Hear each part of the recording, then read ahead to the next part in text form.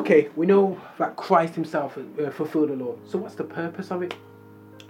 Well, the purpose of the law, I can actually read that from Galatians 3:19, which says, "What purpose then does the law serve?" Which is Paul speaking.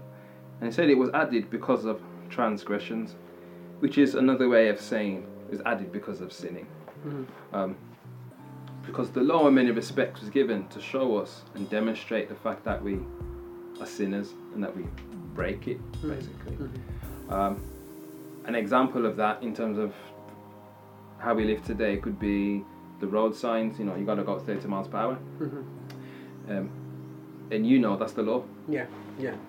Now with the sign there, it's clear that when you break it and go over it, or being caught and you're caught for speeding, you've broken the law, because the law is you got 30 miles per hour. But if I took all those signs away and then took you to court to try and say you broke the speed limit, it's going to be much harder, because you haven't been given the law to break in the first place. So the law sticks in your conscience and makes you know that this is how far you go.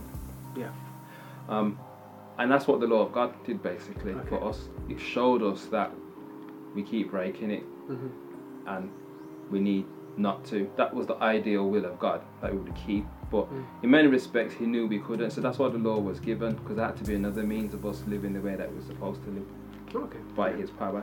So Galatians 3:19 to 22 speaks a lot about it, but it's also spoken about in Romans, because if you know, I don't know, you might find this, sometimes I find when you know there is a rule, there's a desire in you more so to break it. Do you know what I mean? It's almost like the beginning with the garden, and God says, this is the tree of the knowledge of good and evil, but do not eat of it, you can have everything else. But I bet you Adam and Eve might have thought, why can't we eat of that tree? Do you know what I mean? And curious. Paul touches on that, because it says, but sin taking opportunity by the commandment is don't do, produced in me all manner of evil desire. So it drove something in him. For apart from the law, sin was dead. So when there was no commandment, no, you can't do, he didn't feel it as much. But as soon as the you can't do comes in, or do it this way, not that way, there's a desire in him to maybe test the waters, which is, and we see that in experience in our daily lives. That's what happened.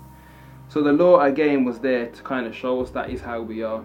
We have a tendency to want to delve and touch things that are forbidden, and God's trying to show us, like, look, you can't keep this law, and your tendency is to go the other way, even when you try not to do it. There's another thing I just want to point out from Romans 3, which says, Romans 3:20, therefore by the deeds of the law, no flesh should be justified. So in other words, by our own work and our behaviours, we won't be justified before God. Yeah. So if you're trying to keep law and do it by your behaviour, you're still not going to be justified by God, because God's not having that.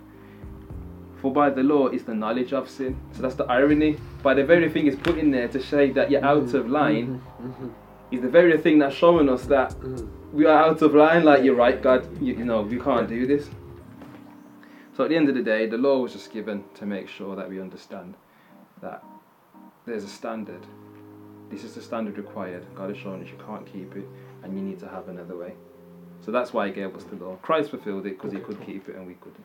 Cool. That's brilliant.